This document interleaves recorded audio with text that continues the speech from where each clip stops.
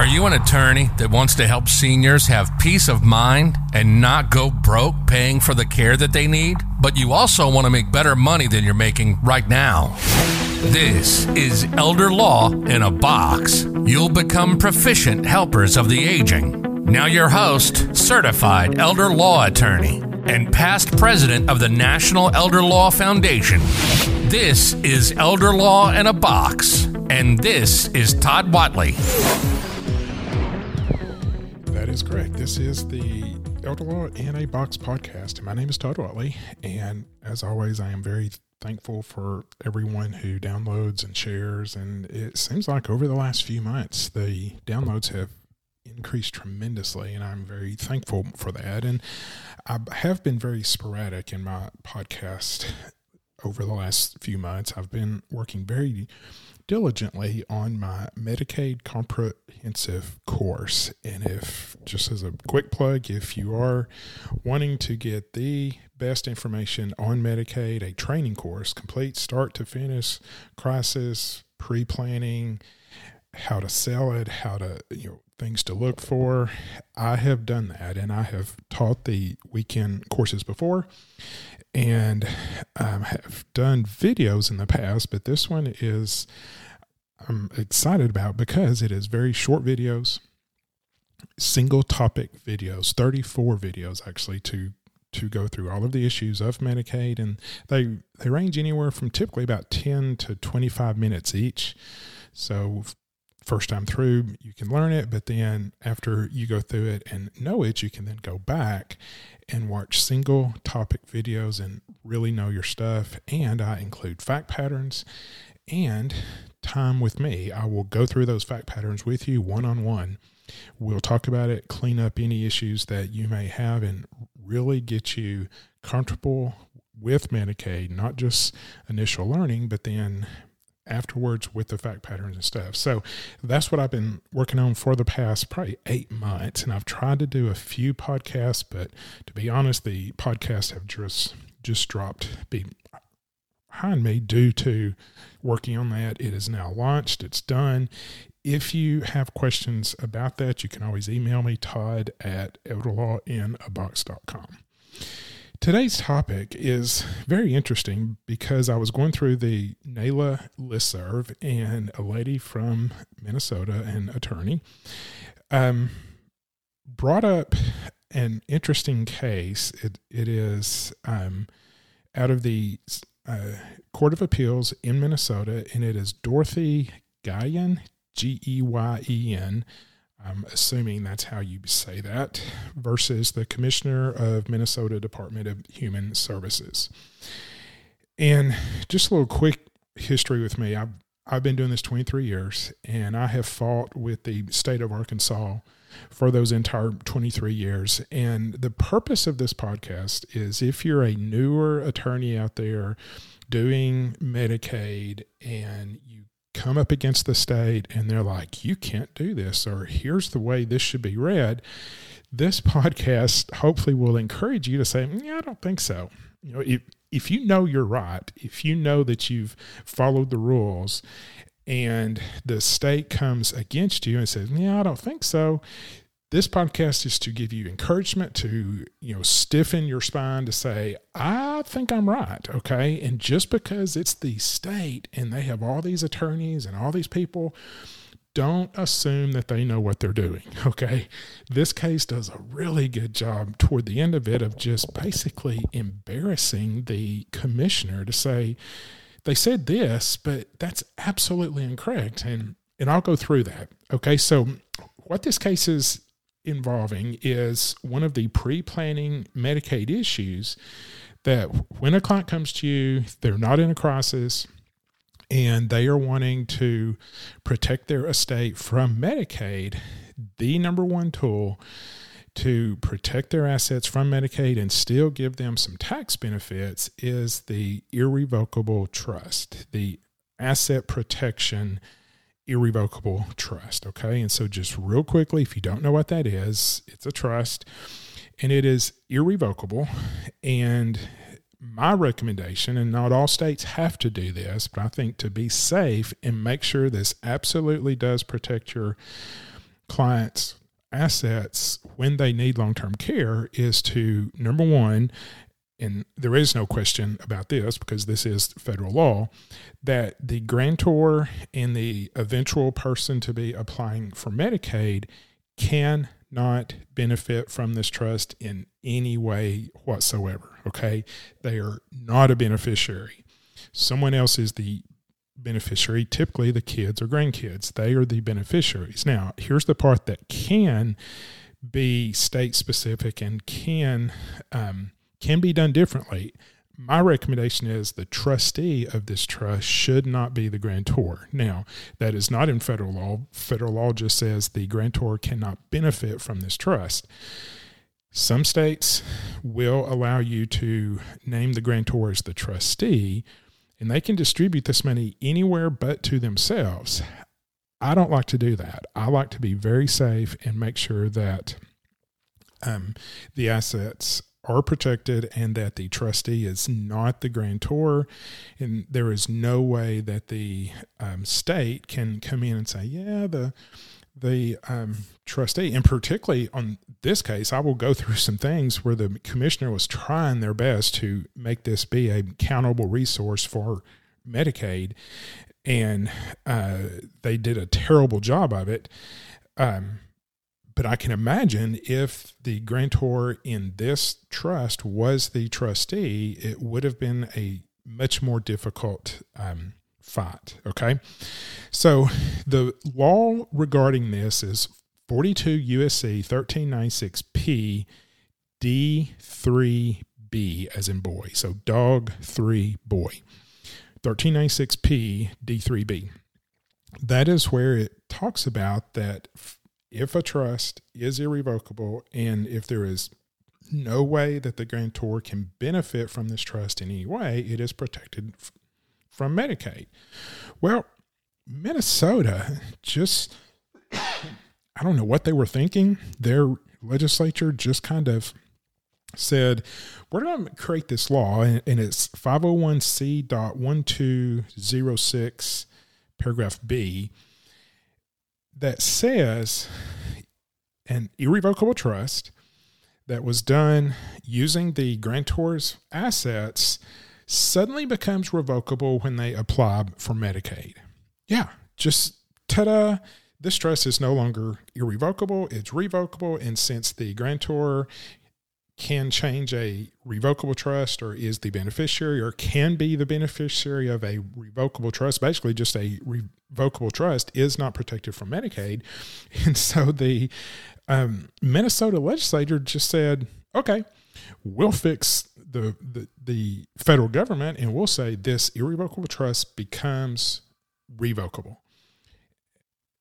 You can't do that, okay? I think that's pretty obvious. If you've done this type of law and you've paid any attention in law school, you know that federal law, trumps state law, and particularly here, there are further Medicaid laws that says a state can be more generous in their rules, but they cannot be more restrictive. And obviously, this is much more restrictive than federal law to say, hey, we're suddenly going to make this entire trust a countable asset and therefore cause her to be disqualified and we don't have to pay for her care. Okay. And so, the commissioner, they applied for Medicaid, were denied, and then they appealed it. Okay. And one interesting thing here that you need to understand that probably made the attorney kind of nauseous when they did this is the trustees of this trust were the two children, I believe, or at least one child. Okay. So when Ms. Guyon was denied, this was probably quite a ways down the road. There was this big, huge bill at the nursing home, and the nursing home was threatening to kick her out of the nursing home unless they got paid. The trustee of this trust, the daughter, freaked and was like, oh, shoot, she's going to get discharged. She's got to stay here. And so she took trust money, put it into mom's bank account, and then paid the bill. Okay. Well, on the front end, you always tell your clients, don't do this. Okay. Do not give money back to your mother. Okay. Do not give it back to the grantor. And that would have probably caused a problem, but the appellate court did a really good job of addressing this. And I'll go through that in just a second. So I'm going through this case, all the preliminary stuff. So the commissioner basically took the Minnesota law 501c and said, yeah, that's what state law says, and so that's what we're going to do.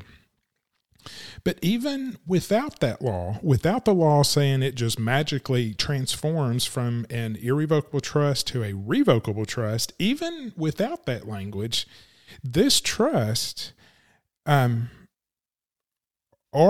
available to her. And jumping through hoops, and I mean just took language from the trust that did not in any way say that these funds shall be used for that, but they were trying, and I'm not sure if this commissioner was male or female. I think there was a few she references in there, and so we'll just say she did her best. And so here's one example that the commissioner examined the language of the trust to determine whether there were any circumstances where payment from the trust could be made to or for the benefit of Ms. Guyon.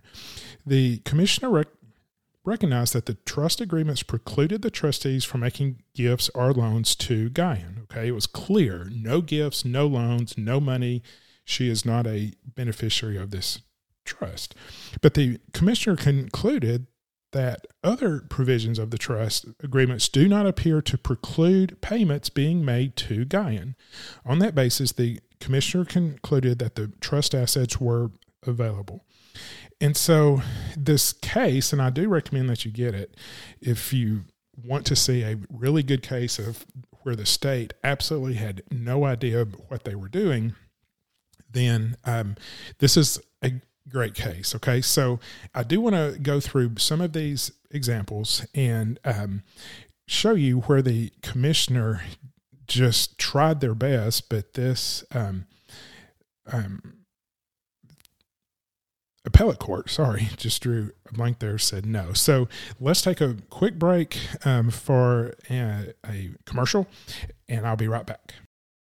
Do you have clients who are over-resourced for Medicaid, but interested in accelerating Medicaid eligibility while preserving their assets? Your clients may want to consider purchasing a Medicaid-compliant annuity, MCA. MCAs are specialized insurance solutions offered by only a handful of insurance companies. To learn more about MCAs, reach out to Amber Hines at Ashbur. Ashbur is a nationally licensed organization that helps clients achieve Medicaid eligibility through the use of MCAs. Ashbur hosts monthly educational webinars pertaining to various Medicaid planning topics. To learn more, visit ashbur.com or call 888-441-1595. You're listening to the ELIAB podcast, Elder Law in a Box. Here's your host, Todd Whatley. All right, so we're back. Thank you for that. So I'm going to go through just a few situations where this commissioner, and this is where I want you to be encouraged that you may think, I thought that getting into this was like, oh my goodness, what is this person doing? They're the state. They wrote the rules. They know this way better than I do. And so me losing here is bad for the client. And apparently I was wrong in some way. No, 1,000 times no. So let's just go through some of these. I don't like to read, but the words here are just beautiful. So just bear with me as we go through this. Okay. First, the commissioner argues that the, quote, general language of Article 2 of the trust agreement supports the conclusion that the funds could have been used to benefit Guyon. That language states that, quote, trustee will have full power and authority to control and manage the trust estate, ... and to do all acts and things which trustee in the exercise of the trustee's absolute and uncontrolled discretion, may deem needful, desirable, or expedient. Okay. And that same paragraph also says the trustee's full power is qualified by the language, quote, except as may be specifically required elsewhere in this agreement. And the court goes on to say, because the trust agreement specifically prohibited the trustees from making gifts and loans to Guyan, we conclude that the general language of Article 2 did not authorize the trustee to use the trust assets in a manner that could benefit Guyan. Duh. Obviously. Okay. Second, the commissioner argues that paragraphs 8 and 13 of Article 2 include language that, quote, could allow the trustees, end quote, to use the trust funds to benefit Guyan. Paragraph 8 allows the trustees to allocate all or any part of the trust receipts, including rents, capital gains, dividends, and cash, stock, and property, between income and principal. The court then says this paragraph does not authorize or contemplate any payments to Guyan or to anyone else. Okay. Paragraph 13 enables the trustees, wherever required or permitted, to divide or distribute any trust property. Again, the court said, but no language in this paragraph authorizes the trustee to divide or distribute property to Guyan, who is not a beneficiary of this trust. Okay. And then all of this is subject to, unless inconsistent with other provisions of this instrument. And there were clear provisions in this instrument to not give any money to Guyan. All right. Third, Commissioner argues that paragraph 23 of Article 2 allows the trustees to use the funds to benefit Guyan. Paragraph 23 allows the trustee to, quote, enter into one or more irrevocable annuity agreements, end quote. What? How in the world could she interpret letting the trust buy annuities as being, oh, this makes it available? Okay. And the court said, but the commissioner does not explain how the ability to enter into irrevocable annuity agreements could have been used to benefit Guyan. This paragraph provides no support for the commissioner's position. Ouch. Fourth, the commissioner argues paragraph 25 of Article 2 allows the trustees to use the funds to benefit Guyan. This paragraph empowers the trustees, quote, to do any and all things not inconsistent with, emphasis added right there, with the foregoing powers and authority which trustee may deem necessary, advisable, or expedient in the administration of the trust created in this agreement. Here again, the court said, the language of the paragraph prohibits actions that are inconsistent with any other provisions of the trust, including the provision banning gifts and loans to Guyan.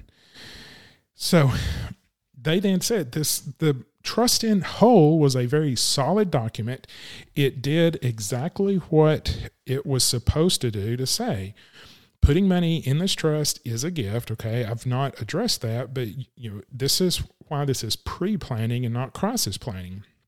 You can do one in crisis planning, but you need a whole lot of money, particularly enough money to get through 5 years. But typically, this type of trust is in pre-planning, where someone comes in, they're not going into the nursing home anytime soon, and they're concerned about, will I lose all of my money? And so this trust, when you transfer money into it, it is a gift because it's gone, and it is there and protected because there is language in the trust that says none of this money shall go back to the grantor or grantors, and protects it. So that is subject to the 5-year look back. Okay. So I just read this, and there's quite a bit more. I do encourage you to get this case and, just go through it to see and feel emboldened that just because the state says it doesn't mean it's true. Okay. And it took me quite a few years in practice to realize, hey, I think I know this as well or possibly better than the state does. And just because they say it, just because they have a team of attorneys, doesn't mean that they understand this better than you or that they are correct. Okay. They are trying their best to uphold what the caseworker did. Sometimes that's a difficult job, but just understand, just because the state says so does not make it true. And hopefully this case will, number one, teach you how to do an irrevocable trust, or encourage you to see the language that does come into play that the judges are looking at.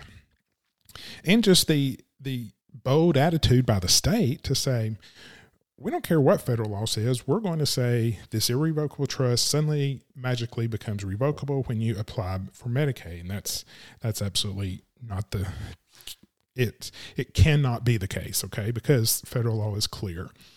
So I thought this was a good case. Hopefully you enjoyed this discussion. If you read it and see something else, please let me know. But I've read it and analyzed it and even commented on it on the NALA listserv. So if you do have questions, or if you want to talk about my Medicaid comprehensive course, which we do talk in depth about the irrevocable trust, how to set it up, how to sell it, and how to price it, that is in my course, and I would love to talk to you about that. You can always email me at todd@elderlawinabox.com. Please share. Please let folks know about this podcast, and I would love to talk to you. Thanks. You've been listening to Elder Law in a Box, helping you help seniors have peace of mind and not go broke paying for the care that they need. We hope you've gotten some useful and practical information from the show. But it doesn't stop here. If you want to learn more about letting Todd be your elder law coach, find him at www.elderlawinabox.com and find us on Facebook, Instagram, and YouTube, all at Elder Law in a Box. Thanks for listening. Until next time.